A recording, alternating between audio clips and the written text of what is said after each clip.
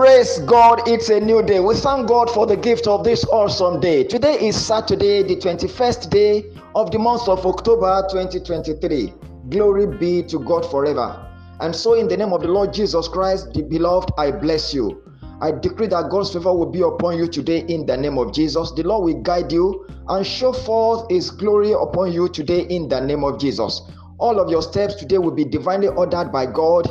God will give you divine inspiration. It shall be well with you. You will testify. God's name shall be glorified. I welcome you to Inspirations for today.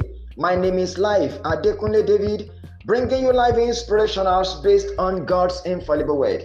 Today I continue to share with you my inspirations on the subject of goodness. And here are the inspirations for the day. 1.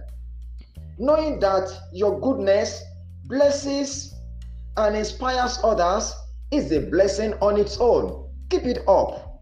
2. When goodness becomes the life you live, you become a partaker of the very nature of God. Inspiration 3.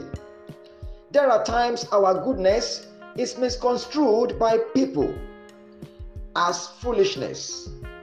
Beloved, don't despair, rejoice rather. And the final inspiration for the day. There is a level of joy and fulfillment you would never attain until you begin to live a life of goodness.